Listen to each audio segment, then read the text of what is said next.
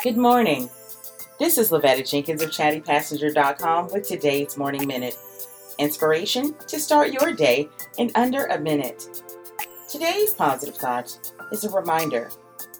It says, overthinking will destroy your happiness and your mood. It'll make everything worse than it actually is. Take a deep breath, exhale, and have faith.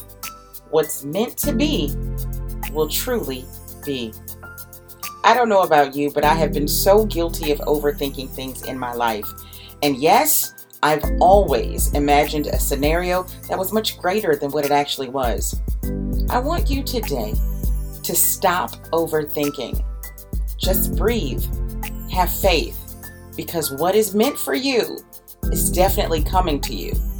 And what's meant to happen will definitely happen. Have faith in that and manifest good things.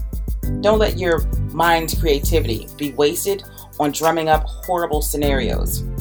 Rest in knowing that everything will be okay. This has been Lavetta Jenkins of ChattyPassenger.com with today's Morning Minute. I'll see you tomorrow.